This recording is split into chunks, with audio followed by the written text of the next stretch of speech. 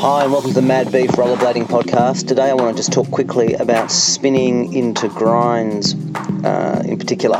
I'm got a strange kind of day, had the morning uploading an episode of Mad Beef and doing some work and helping my daughter with some stuff, and I'm now about to meet my wife with my daughter who's dropping her off from somewhere to go to somewhere else, and they're running late, so I'm in an underground car park looking at this kinked rail that goes to the upstairs area.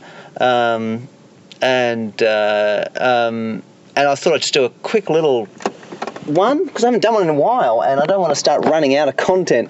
It's reassuring doing this kind of long-term thing to make sure I've always got stuff in the works. So one of the things that is really hard to wrap your head around is all the different terms for all the different variations of things and tricks in rollerblading.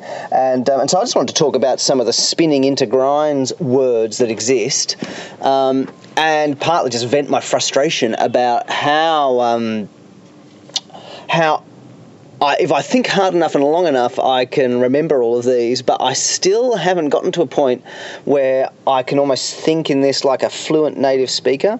So I can't look at a thing and immediately go, it's that kind of spin. More about what I mean in a second. I have to sort of stop and brain it for a while to go, what is that, And is that something wrong with me? I just haven't practiced it enough. And because I'm not doing enough of those variations enough that I'm not seeing it. Or is there something wrong? We've got too many distinctions. Or it doesn't matter. You only need to do it if you really want to pin it down. Anyway, so here there's basically as you go into a grind trick, talking about the grind variations of things, there is a different word for spinning towards the obstacle that you're about to hit and grind on, as opposed to spinning kind of away from the obstacle that you're going to hit. And then those words are different if you're starting off backwards and going forwards, as opposed to if you're starting off forwards and going backwards. Yeah? So that's the complicated thing. So if you're going forwards to something and it's on your left, so you're rolling along and on your left is like a ledge that you're going to jump up and grind. If you turn towards it, so if it's on your left and you're turning anti-clockwise, and then you land on it and slide backwards, that is an alley-oop spin. You've spun alley-oop and then you're travelling alley-oop. Yeah, that's the sort of thing. And that's the tricky thing, right? Because then alley-oop comes to mean also just going backwards. And so there's that. If you spin away, so if you're traveling, it's on your left, and you spin clockwise, so you're kind of then blind to the obstacle for most of the spin, and then land on and go backwards, then that's a true spin. So in a way you could say, another way you could say it is that, you're landing backwards, one of them's blind and one of them's not blind. That would be another variation of the same thing. You could say a blind alley-oop grind could be a thing that you might mistakenly say because you don't realise that alley-oop is not just backwards but the direction of the spin. Now, I don't know. I mean, maybe someone else can say, but what is it called when you do a full 360 blind or non-blind? I mean, there's probably a word for that as well. Is it an alley-oop if you do a full 360 and land forwards? Is that still an alley-oop spin at that point? An alley-oop 360? I don't know. I'd be curious that's where these things break down or become complex to the point, as I say, that I just find it hard to even think about it. And so in my everyday speech, I tend to just use alley-oop to mean going backwards in a grind, which is, that does the job, but is probably technically incorrect.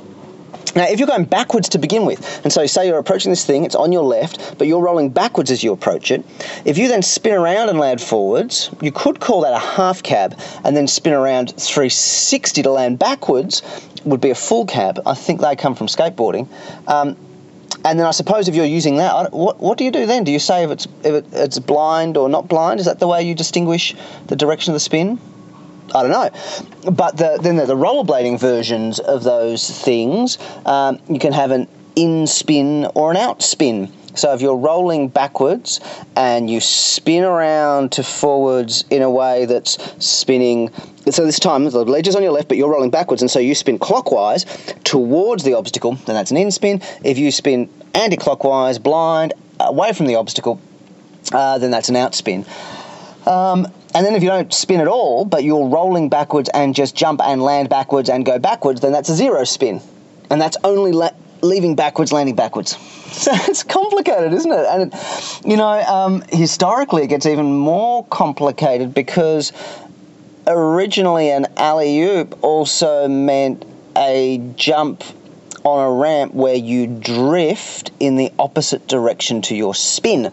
So if you're rolling up a half pipe and if you were going to turn anti-clockwise to do a jump, but you kind of let yourself fly through the air right as you're turning anti-clockwise. So turning left, turning anti-clockwise, but you fly right, then that's an alley-oop sort of air. So that's an extra one.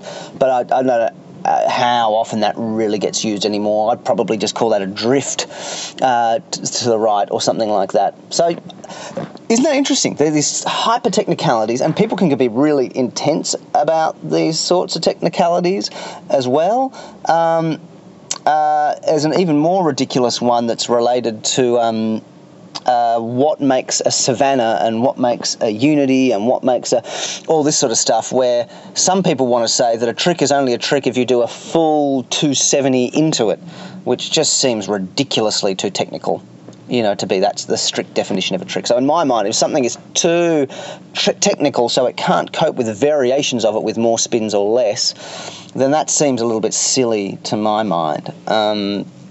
But yeah, that's a whole area where I'm keen to learn. It's interesting to learn. It's kind of fun to melt your head, trying to get your head around it.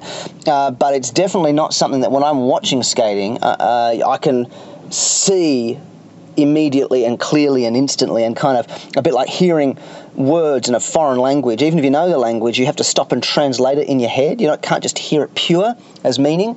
I feel like it's the same thing. I can't hear or see these in-spin, out-spin, true spin, alley-oop. I can't see it pure. I have to kind of translate it in my head. So that's that. I reckon my wife's probably arrived now. I'm going to go and find this cafe and pick up my daughter. Have a good day, guys. Bye.